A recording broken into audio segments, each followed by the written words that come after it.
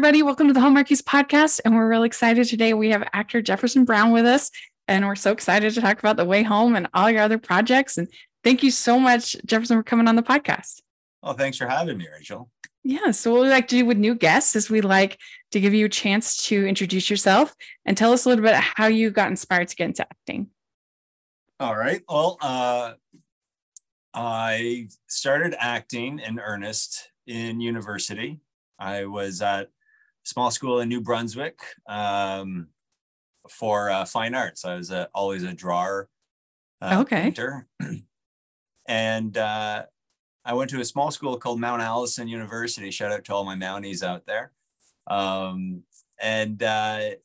great thing about going to Mount A was that it offered everybody an opportunity to get involved. It's a small school in a small town. And if you couldn't keep yourself busy, then chances are you're going to get pretty bored. I went to a high school for enriched arts. I was there for my art, but we had a drama program and a musical program. And I was always amazed by the dramas that we would put on, the musicals we'd put on.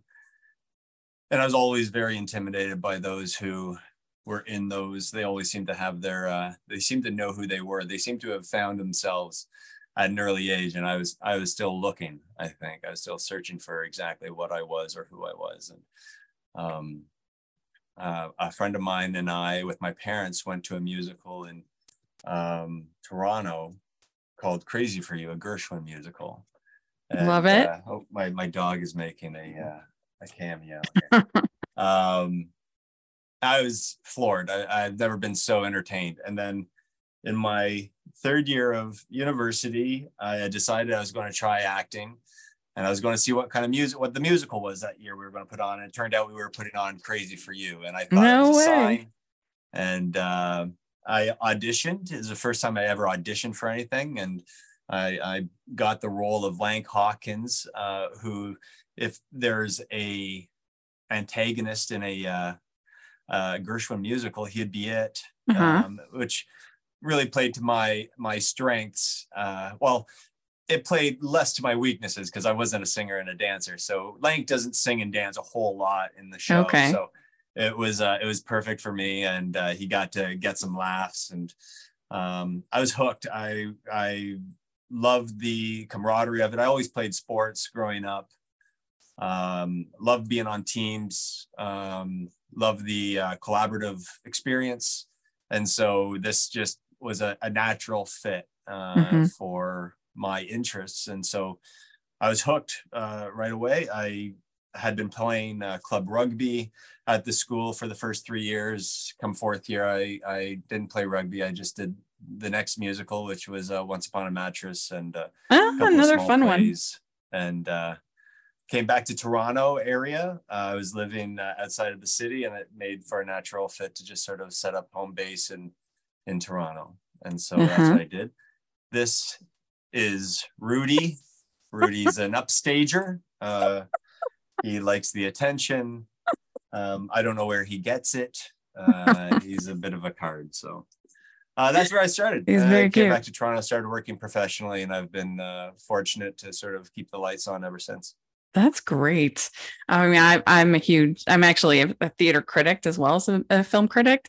So I love musical theater, and I love local theater. And I just saw Godspell last night. It was amazing.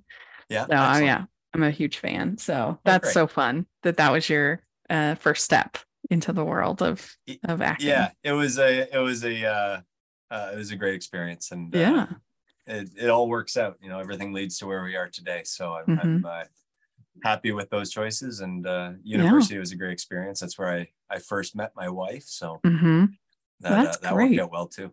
Yeah, that's great. So do you remember your first role on camera? Yeah. I think let's see now. Hang on. Maybe I shouldn't get too... How did that all happen? Because you were doing the stage. And my first time on camera, I believe I did a commercial. For I don't know, mutual funds or something. And then my first real role was for a short film called Pulling Punches Uh-huh. with a friend of a gentleman I met who then became a very good friend of mine, Carl DiPolino. He was just out of film school and was shooting his first feature, or shooting his first short outside of school, and met him at the audition for that, and got a lifelong friend out of it. And yeah, that set the bar pretty high for expectations after that. So are you situated in Vancouver or Toronto? I'm the I'm two in hubs. Toronto. I'm currently in Toronto. Okay. Yeah. That's home. Yeah, because I think that's where they shoot. I know it's where they shot Good Witch, but it's also where they shot The Way Home, right? In Toronto? Yes. Okay. Yep. Ho, ho, ho. We'd like to take a second and thank our sponsor for this episode of the podcast. It's the Hallmarkies Patreon. Do you love Hallmarkies podcast, especially at Christmas? Do you enjoy the holiday previews, recaps, interviews, and bonus episodes? If the answer is yes, please consider supporting the Hallmarkies Patreon. We need your help to do what we do both during the Christmas season and all year round. But not only do you help a podcast led by strong, independent women by becoming a Patreon, you get to become a part of the Hallmarkies family. Starting at only $2 a month as a patron, you will have access to our Facebook Patreon group where we talk about the movies, shows, and more all year. We also have many monthly patron watch-alongs with guests like Lacey Chabert, Natalie Hall, Paul Campbell, Mary Lou Henner, and more, giving their behind-the-scenes details of their films. As a patron, you also have the chance to provide input into the podcast and even join us at different tiers. So this Christmas season, spread some cheer to the Hallmarkies Patreon and become a member today. You won't regret it. Go to patreon.com/Hallmarkies to learn more. That's patreon.com/Hallmarkies. We have to talk about Good Witch, because I'm not joking. We were devastated when Ben didn't come back. Oh yeah. You know what? Me too, Rachel. Me too. Yeah. I wasn't sure. I didn't know what was going on with that, with the character, and I was stoked. I mean, I really enjoyed. I love everybody that I worked with on that that project. It was a great experience. So when it sort of the call didn't come for the other seasons, I didn't understand exactly why, but I'm happy to hear that others were as devastated. I'll take Schadenfreude in your pain on that. You can listen to our recaps, because pretty much every other love interest they brought up for Stephanie, we were like, not as good as Ben. Oh, you're too kind. No, it's true. It's true. You can listen to the recaps. We really did. But we just thought you had really good chemistry, and it was a really fun role, especially ending with the movie theater renovation and then just be gone. It was terrible. Yeah, well, we'll raise a glass to Ben and Steph, and hopefully they've found happiness. Maybe they found their way back to one another. Yeah. But it must have been a fun. It seems like everybody I've interviewed from that show just had a ball. It seems like a great show to be part of. Well, yeah. I mean, look, I count my blessings every day when I get a chance to do what it is I love to do, and it's not lost on me on how lucky. I mean, for a lack of a better word, it really does come down to just being sort of in the right place at the right time. I mean, this city, this country is overflowing with talent, overflowing with such skilled performers and such incredible people that you want to work with. And when you have the opportunity to sort of call a show home for a few episodes or a few seasons, it really is just, right place, right time. And, through whatever alchemy that occurs, you get an opportunity to present a story in a way that makes a fan out of some. And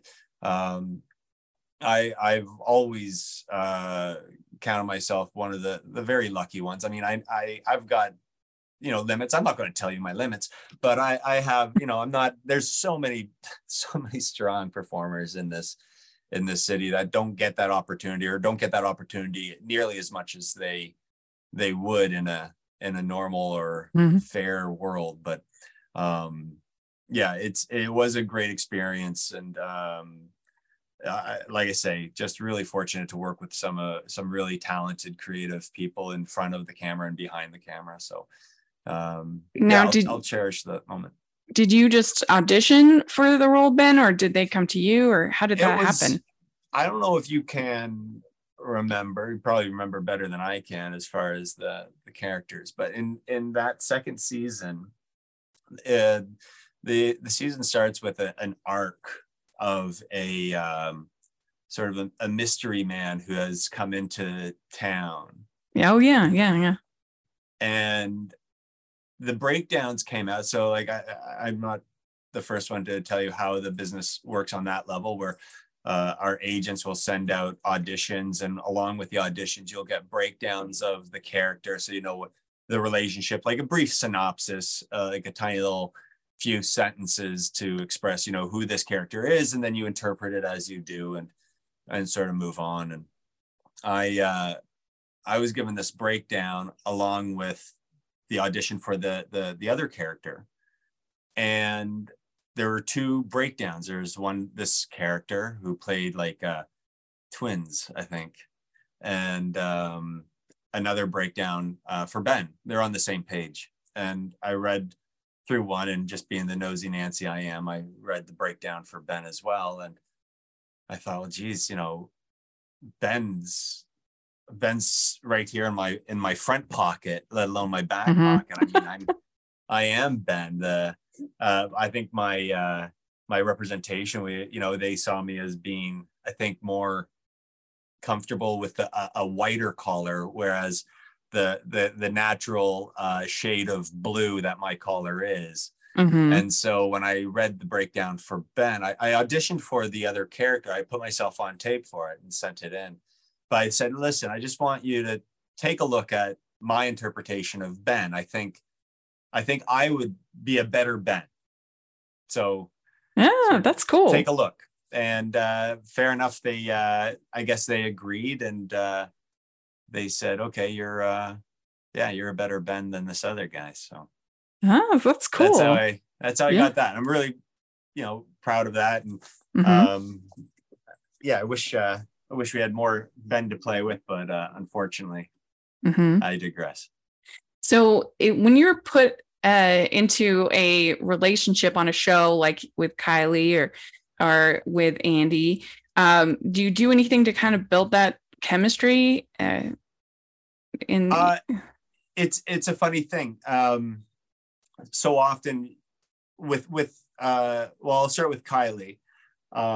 You're trying to establish a rapport and an understanding, or you're kind of on a first date. And that was the nice thing about Ben and Steph, was that the audience sort of got to see them meet and got to see it blossom and grow.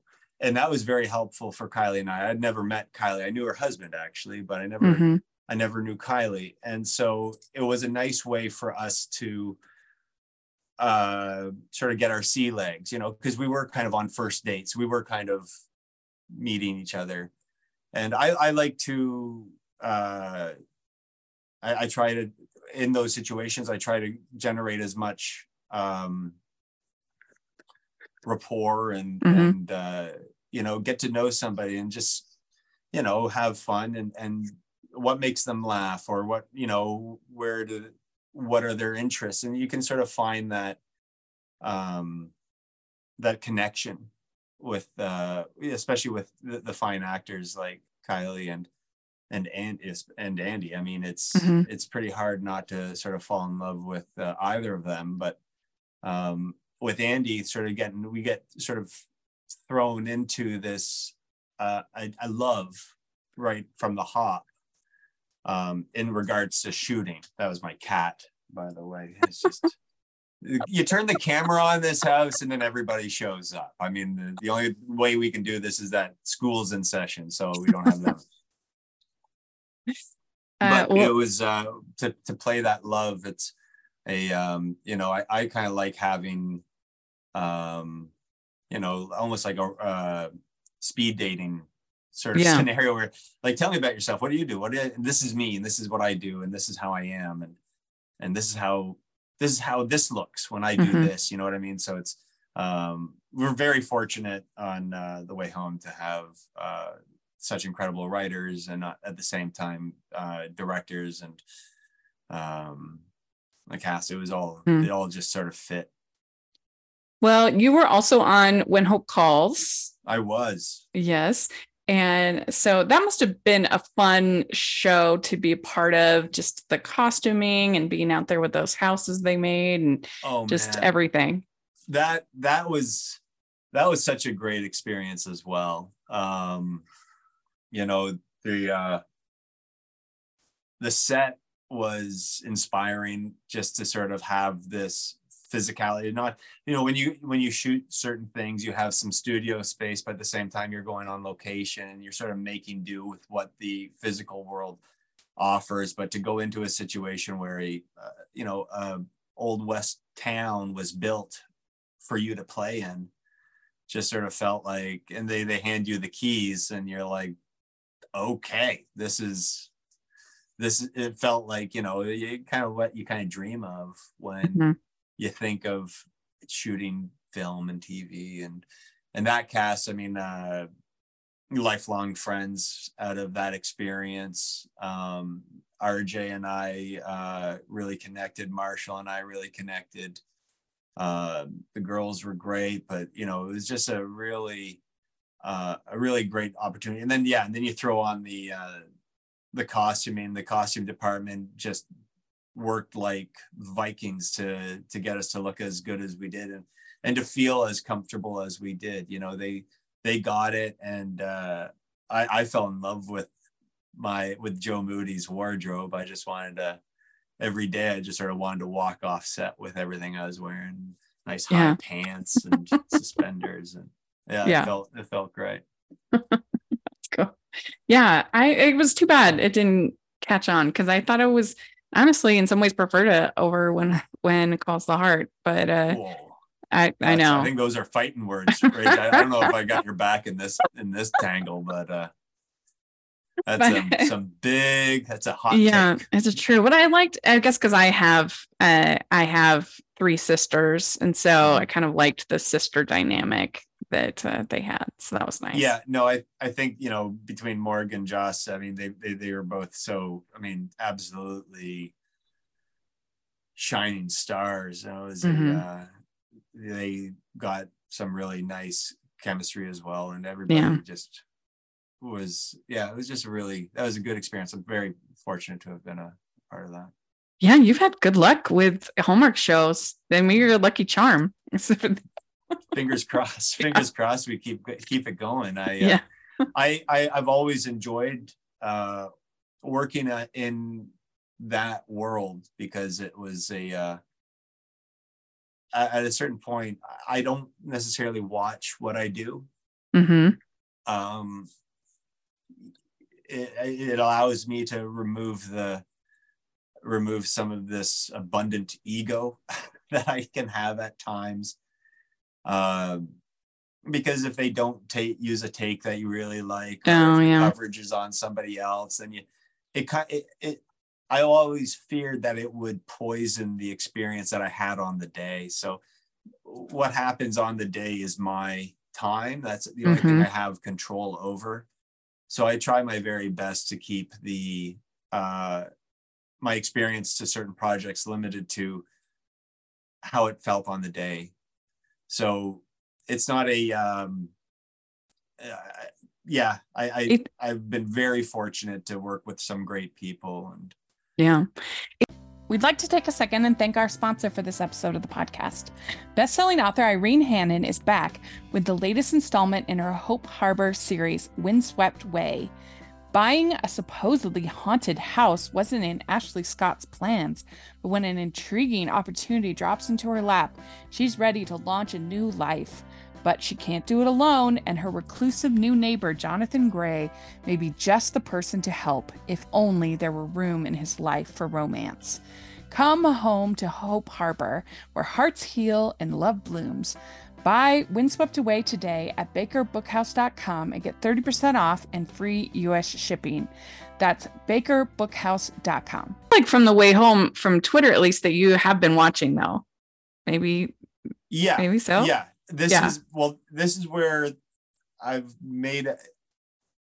didn't have a choice in it. I became so invested in the performances of everyone else. Yeah.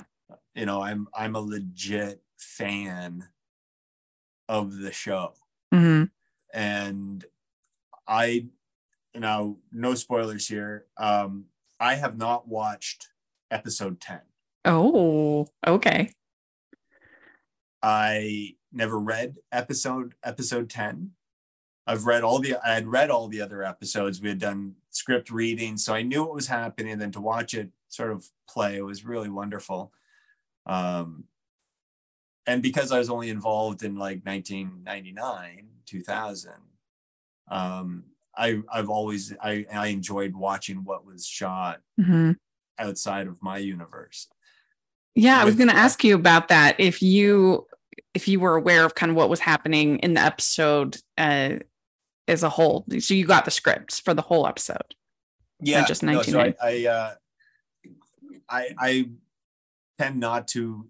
I'll focus on my character and I'll read what's going on, but I try not to become overly informed with with what's happening. I think for me, it helps my performance in regards to my truth, my character's truth that is being presented, how it gets interpreted by others, or the relationship outside of my interaction with them.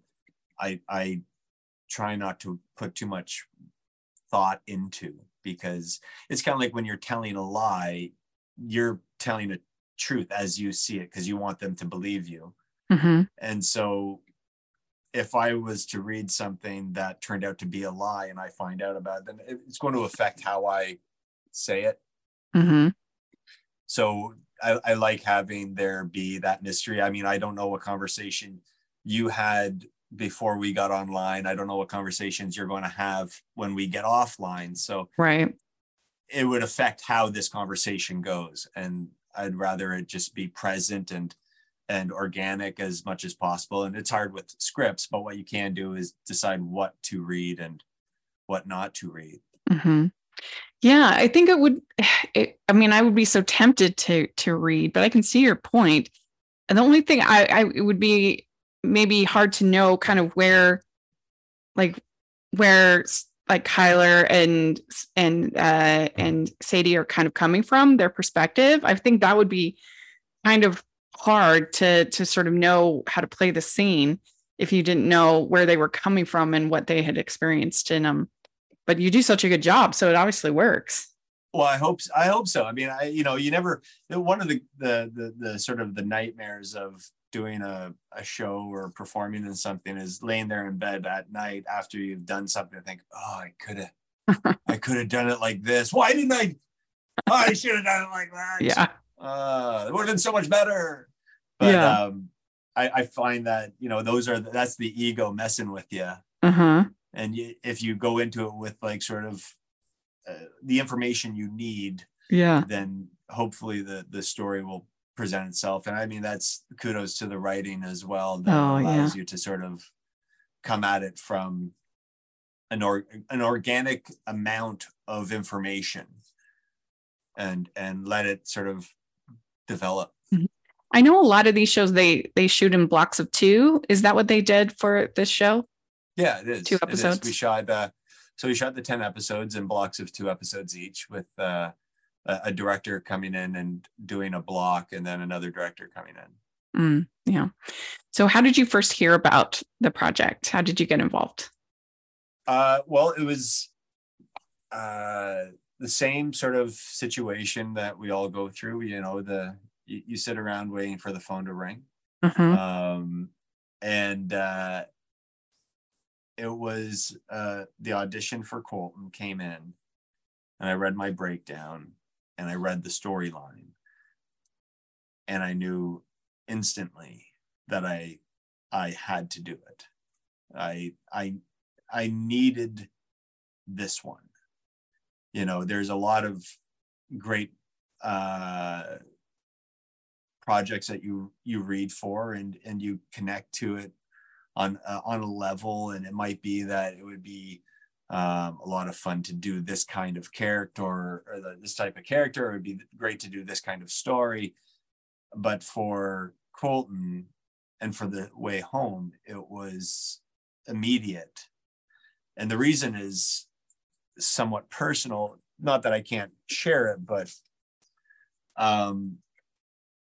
so I grew up in New Brunswick. I was born in New Brunswick. And my mom's name is Alice. No way. And my mom's name is Dell. What? Wow, that's so cool. So you really did have to have it. I had to kind of look at it a couple of times to figure out, like, wait, what? And like, did somebody write, like, did one of my family members write this? Yeah. But then I got into the scenes that they had me audition for Colton. Mm-hmm. And it was a similar response to that of Ben, as a father who is, trying his best, as a husband who's trying his best. There was a lot of alignment with what Colton was going through and feeling, and it just sort of sat right in my guts. It was it was one of those auditions or one of those performances where you're just, I'm not acting, I'm just saying these words in a relationship that is really close to home. And I'm sure I joke with Alex and Heather. I'm like, I'm sure, your top 5 passed and then you got me. But it was they saw it too. I think they saw that I was in the pocket, as it were. Mm-hmm. And it really, I mean, and then the stars aligned. When you found out you got the part, did you freak out a little? A little. A little. Yeah, I bet. Are you kidding? Yes. Yeah, no, I was over the moon. I get chills thinking about those phone calls, where they're like, and there's interest, and you sort of get like these little bites along the way. Mm-hmm. Oh, there's interest. Oh, we're checking your availability. You're going to network.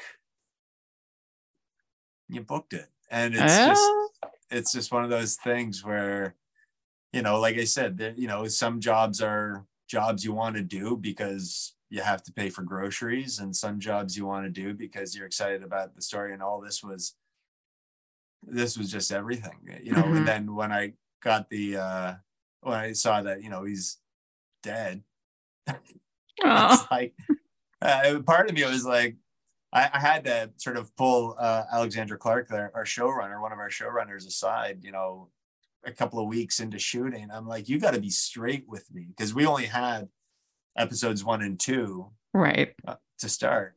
I'm like, you got to be straight with me, Alex. How long do I get to stick around? Because you can't do this to me. You You're can't right. sort of bring me to this world and have me interact with all these people and then tell me to say goodbye in episode 3. I'm not. My heart won't handle. Right. It'll be a bad scene for everybody when you tell me I have to go after I just walked in the door. Like, that's right. That won't work. And then she's like, you're going to be around for the season. And I was just like, all right, let's go. Let's do it. Yeah. Whatever. And then as the season progressed, I just was, every new episode that would come out. And it was great. Yeah. Do you know if Alexandra and Heather have this thing mapped out? Like, do you have any idea if they of know what's? I haven't a bit of. I'm not telling you anything. I'm dying to know. All I can tell you is that those two women are about as great a team. This is what makes them great bosses, is that they have surrounded themselves with an incredible writing staff and an incredible assistant director staff. And they have assembled some great directors that get it and can communicate it. And they you know, the boss isn't always the one that knows everything. The boss is the one that knows enough to hire the right people for the job. And that's the kind of boss that Alex and Heather are. Mm-hmm. They're big brains, but at the same time, they're big hearts, and they know the business. So yeah, we interviewed Heather a couple of years ago about Heartland. Yeah. And she's done such a great job with that show. So, you know, we were really excited to see her, what she could do with this show. And so, yeah, I'm dying to talk to them and find out what's going on. But yeah. Did filming the show make you nostalgic for 1999 at all? Oh my God. I mean, yesterday, that's how it feels. You mean yesterday? Yeah. Well, it's just the thing is, like, I was that was my freshman year of college, was 1999. That was my graduation year. Like, it doesn't feel like that long ago to me. No. Like, we're already getting nostalgic about, but when you think about Back to the Future, I mean, it was basically the same, if not even, it's even more of a distance than, because that was, I think, 20 something years in between, but it doesn't feel like that. No. Yeah. I nostalgic in a way. What was so funny is that those years being so, you know, ingrained. I mean, like I said, it was my final year of university, my first year of working professionally. And so, you know, it wasn't just an arbitrary year to me. You know, like if they had said 97 or 2001, right, I'd be like, I don't care. I don't know, whatever. I mean, I got pants that predate 99. You know what I mean? Mm-hmm. I got t-shirts that are older than that I know are older, because it was so smart doing 1999, because then you don't have to, if they'd done 2001, you got to do 9/11, there's just like so much that happened that year. Sure. So it was smart to do 1999. Yeah, no, I mean, it's one of those, and the whole Y2K, I mean, really a big time in our world, or could have been, I guess, but you know, I think it sets a mood. Mm-hmm. I love it. I think my wardrobe is still the same as Colton's. Yeah. That's another thing that I was like, I've either owned this shirt or desperately want to own this shirt. And you're like, can I take this from wardrobe? Yeah. And then they're like, we're not selling anything. I'm like, that's a good sign. I guess that's a good sign if you're not selling anything. That's true. But so, it was, we all had a good laugh about it, you know, thinking about what was going on in 99 in our lives. You know, Sadie was like, I think I was breathing. I don't know. It was like, I wasn't born yet, or, and then you're like, oh my God, I was a fully formed adult. And for real. Yeah. Well, so you play the guitar in the series. Yeah. Was that something you had to learn, or do you play the guitar? That was something that I had to learn to perform on camera. Yeah, mm-hmm. I had a guitar. I probably bought it in 99. But I never really learned how to play it. So when they told me that I was going to have to play guitar, well, that was one of the things that was could have been a heartbreaker in the breakdowns. Colton's musicality was discussed in the character description, you know, and I remember thinking, like, look, just do your best job with the lines and the acting, and we'll cross that bridge when we get to it, if we get to it. But let's not get down in the mouth over the whole musician thing yet. Yeah, because he's not like a professional or anything. So right. Yeah. And I clearly and quickly established my amateur status on camera and on set whenever the guitars came out. I mean, it was flop sweat, Rachel. I mean, it was I've before I started acting in university, I did nude modeling for the art classes as a part-time job. I was more nervous trying to play guitar on set than I was disrobing in front of my peers. Like that's the same sort of feeling. If you wanna imagine what either one feels like, do the other, and you're basically there. So well, you did a great job. I love that scene with you and Alice with Sadie, you teaching her the song. And then there's such a payoff when she plays the song, and Dell, you just see the look in her eyes, like she can't believe in what episode? In episode 10? Rachel! I forgot. Rachel! How are we going to be friends? How are we going to be friends if you keep doing this to me? No, I do know about that. And that was the great thing about working with Sadie, to just name a few, is that she is a musician. She is a singer. Yeah. But what my focus was in those scenes was to establish that relationship of kindred spirits. Yeah. Even if for Colton, I mean, Colton doesn't know who Alice is to him, but he recognizes a warmth, and you get those feelings from people, those vibes. And I think he got those from this friend of his daughter's, and like in a completely sort of in a curiosity way, like you know what, like you're a good kid, and he really, obviously she was of such an importance to him in regards to the relationship with his daughter, and he was highly appreciative of her. And so when he had that opportunity and we had those moments of connection, it was easy to play the connection with Sadie, because she's so open and so willing. She's such a bright light that you just sort of want to stand in front of it. Now, if you have a heavier scene that you're performing, is that hard to kind of be in that kind of heavy space as an actor during the day when you kind of get ready for like a dramatic emotional scene? It is for me. Normally it can be anxiety ridden. You want those words to resonate. You want that feeling, that you want the heaviness to be felt from the viewer, and you have to find the weight. And I mean, I always look at episode 9. Episode 9 was pretty heavy, about as heavy as I've ever been asked to be.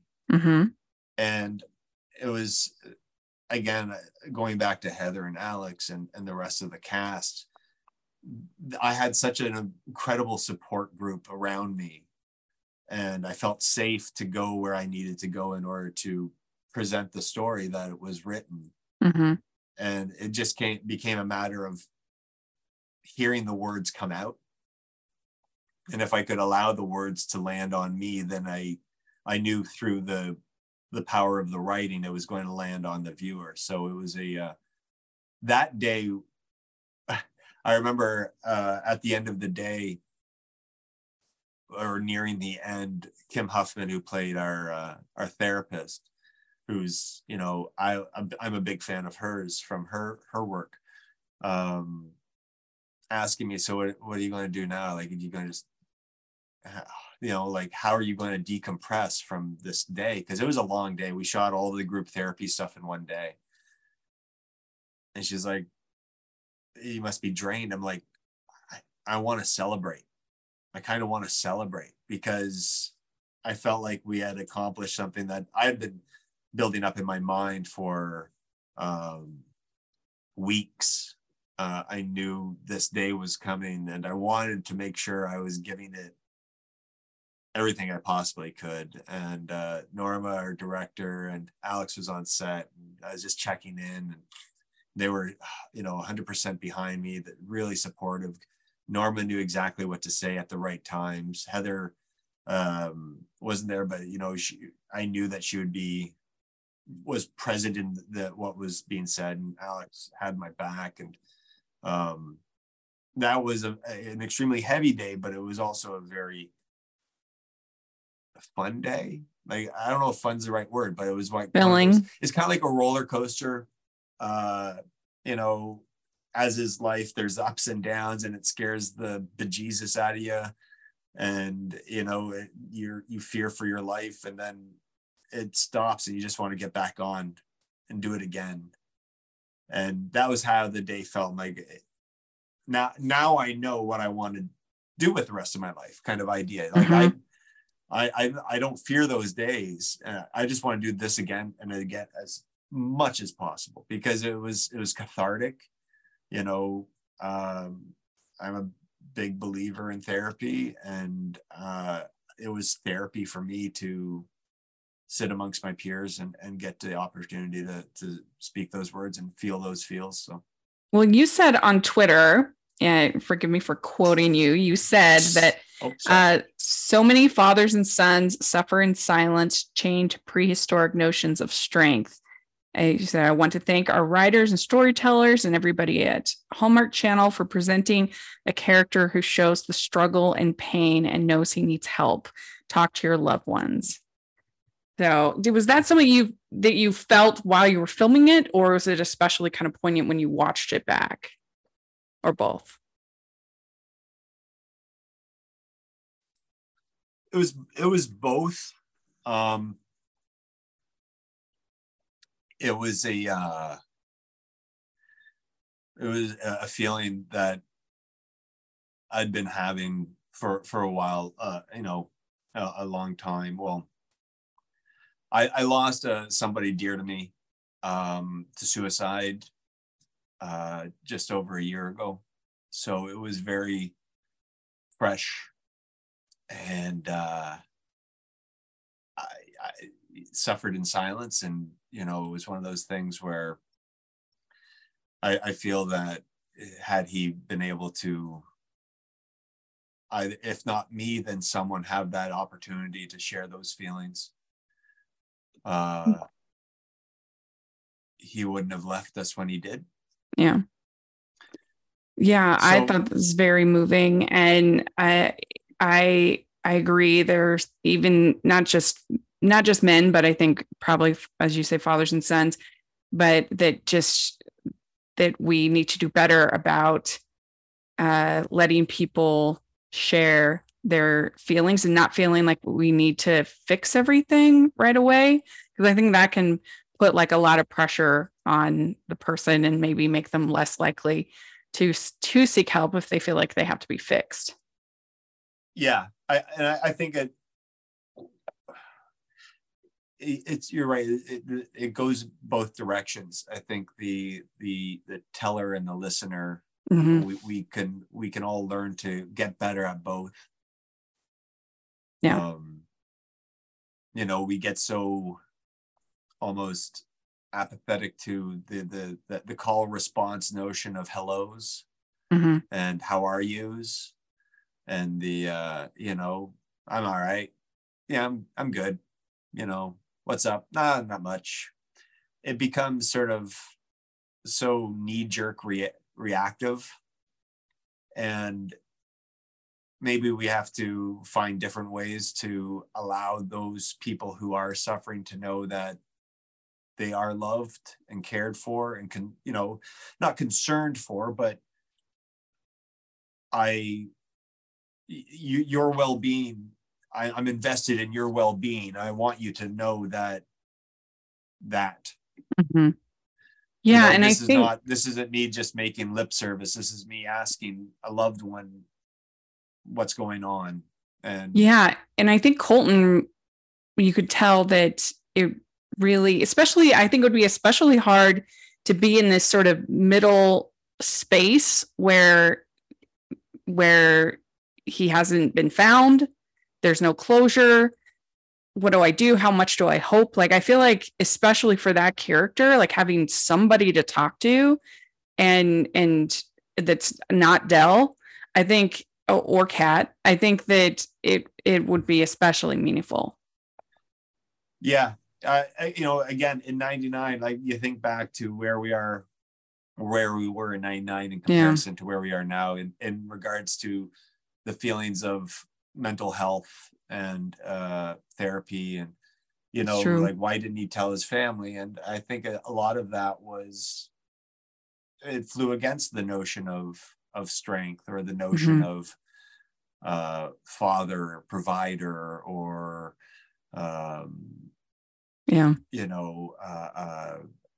having it all together. Our concept of what our parents are, like, the parents have the answers, whether we like to hear them or not. They have them, but we don't. Yeah. My grandma experienced a trauma when she was in her 20s, and they just like never talked about it ever, and just buried it. And then it finally all came up in her 80s. She finally had to deal with it, and it just doesn't go away. You have to process it. Yeah, it's one of those things of admitting the problem is the first good step in solving the problem. And I have to give a lot of credit to the writers and the channel, the broadcasters, to allow. I think what was so great about Colt is that he sort of presents as this, your regular, like, he seems pretty like a normal Hallmarky kind of dad, like he's got answers, and he smiles a lot, and he loves his wife, and he loves his kids, and he does. But I think it allows for this sort of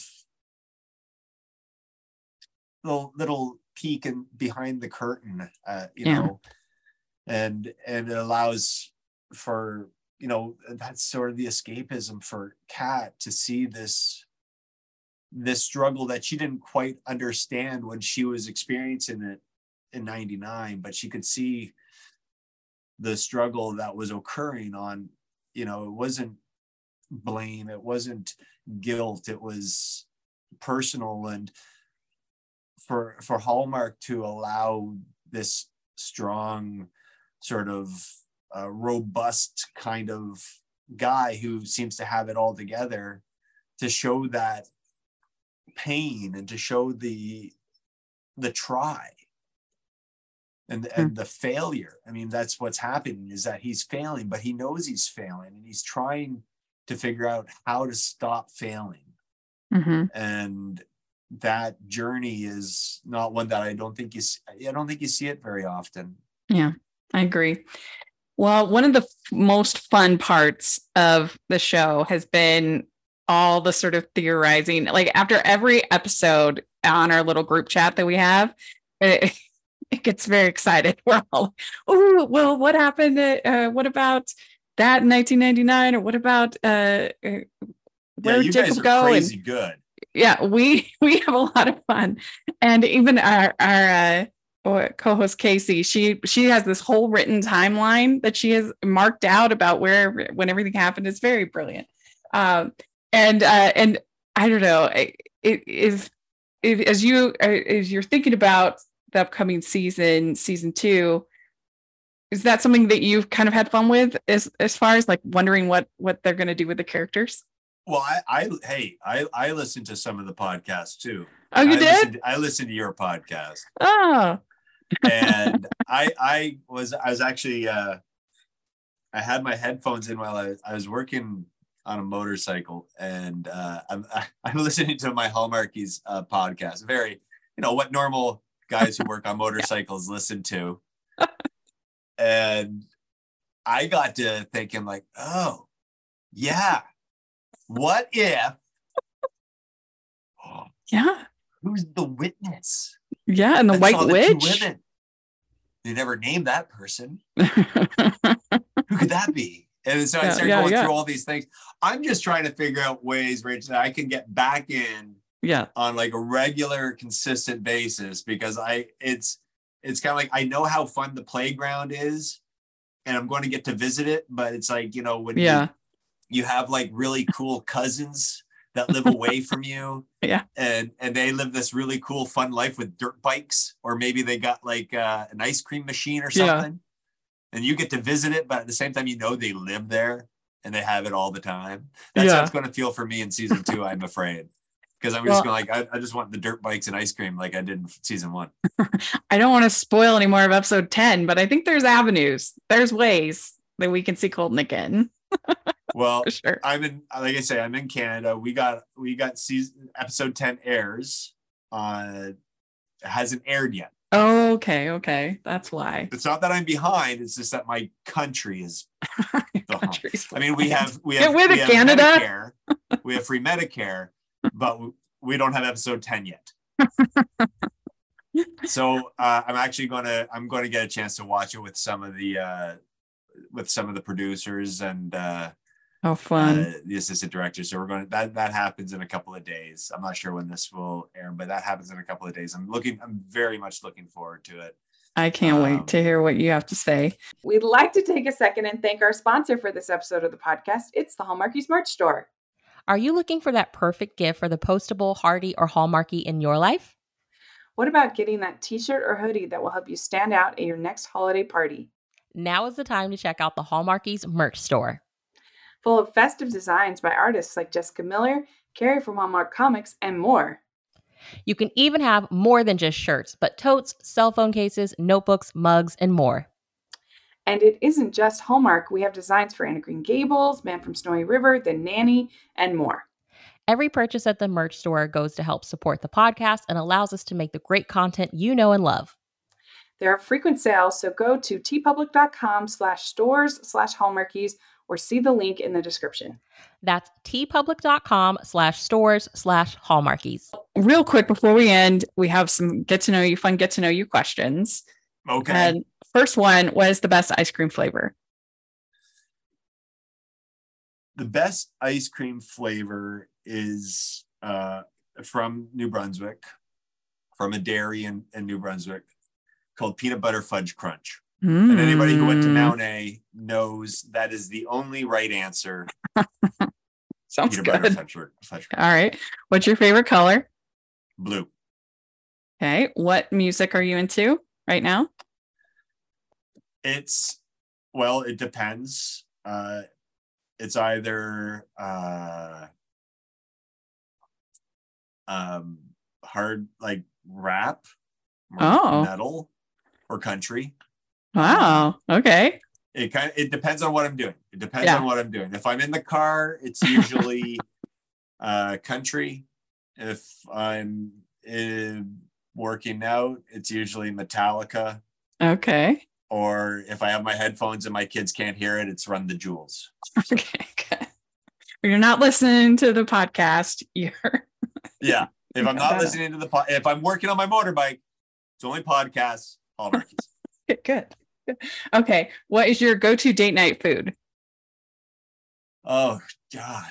Date night food. Hopefully something that I can't spill down my face. Yeah. If it's my wife and I eat steak. I love steak. That's a special treat. Yeah. That's a good one. Yeah. And not messy. That's the thing with Italian food. Very messy and garlicky. Yeah. Not great date food. I have a couple of, it's kind of like one of those things where it's all a mood thing. It's a mood. Yeah. It's a vibe. All right. Well, what's your go-to date night activity if you're going out and doing something? Oh, it's changed. I mean, as a parent, you don't get many of those anymore. Yeah. I love seeing friends. I love connecting with old friends. I love meeting new friends.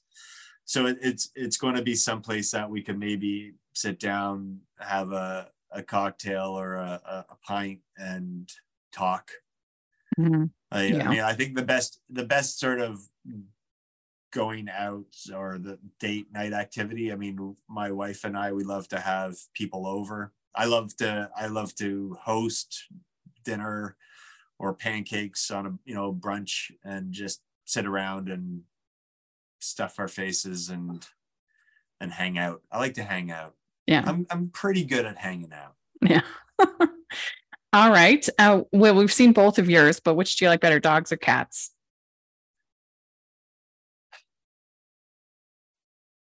No comment. Okay. Yeah, no, I love them equally. Okay. Which do you like better, beaches or mountains? Ooh. I think beaches, water. Yeah, that's me for sure. Yeah. But I think I just take the mountains for granted because I live in Utah.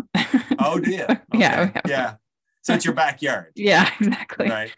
All right. What's your favorite holiday to celebrate? Favorite holiday to celebrate? Christmas. Yeah, it's hard to beat Christmas because it's like a whole season. Yeah. Like we don't really do the Thanksgiving that you guys do. We have our own. We get it out of the way so that we can really focus on Christmas. It's in like you October, right? Packed up a bit too tight. Yeah. But no, I think Christmas is it's the most wonderful time of the year. Yeah. All right, last question. What is your favorite Hallmark or romantic movie? Favorite Hallmark or romantic movie? God, there's so many. I really like Love Actually. Yeah. As far as romantic, I get a kick out of that because I find that with the multiple storylines, certain storylines can break me down. Yeah. On different years at different times. So I get a kick out of just experiencing that, which one is going to land this year. Romantic. Yeah, that's a good answer. We love Love It Actually. So very good. Well, you did it. You answered all the questions. Oh, great. Right on. Thank you so much. This was such a fun interview. I really enjoyed talking with you. So thanks so much for coming on. And if people want to follow you on social media and get your tweeting about episode 10, how do they do that? Well, I'm on Twitter, Jefferson B76, at Jefferson B76. And if you got any more questions that aren't spoilers, then reach out and we'll discuss. Great. Well, thanks again. And good luck. And hopefully getting to see more of you in season 2. Thanks for having me, Rachel. This has been a lot of fun. I'd like to thank Jefferson for coming on the podcast. This was so much fun to get to talk with him. I really enjoyed this interview. I thought he was really authentic and sweet and funny, just great. I really enjoyed this one. So let us know what you think about the different things we talked about in the comment section or on Twitter. And you can find me at Rachel's Reviews, all of our social media, iTunes, YouTube, and on Rotten Tomatoes. And make sure that if you are listening on iTunes, please leave your ratings and reviews. That really helps us a lot. And if you are watching on YouTube, please give the video a thumbs up and subscribe to the channel. I would appreciate that so much. We also have the Patreon group and merch store, so check that out. And thanks again to Jefferson. We'll talk to you all later. Bye.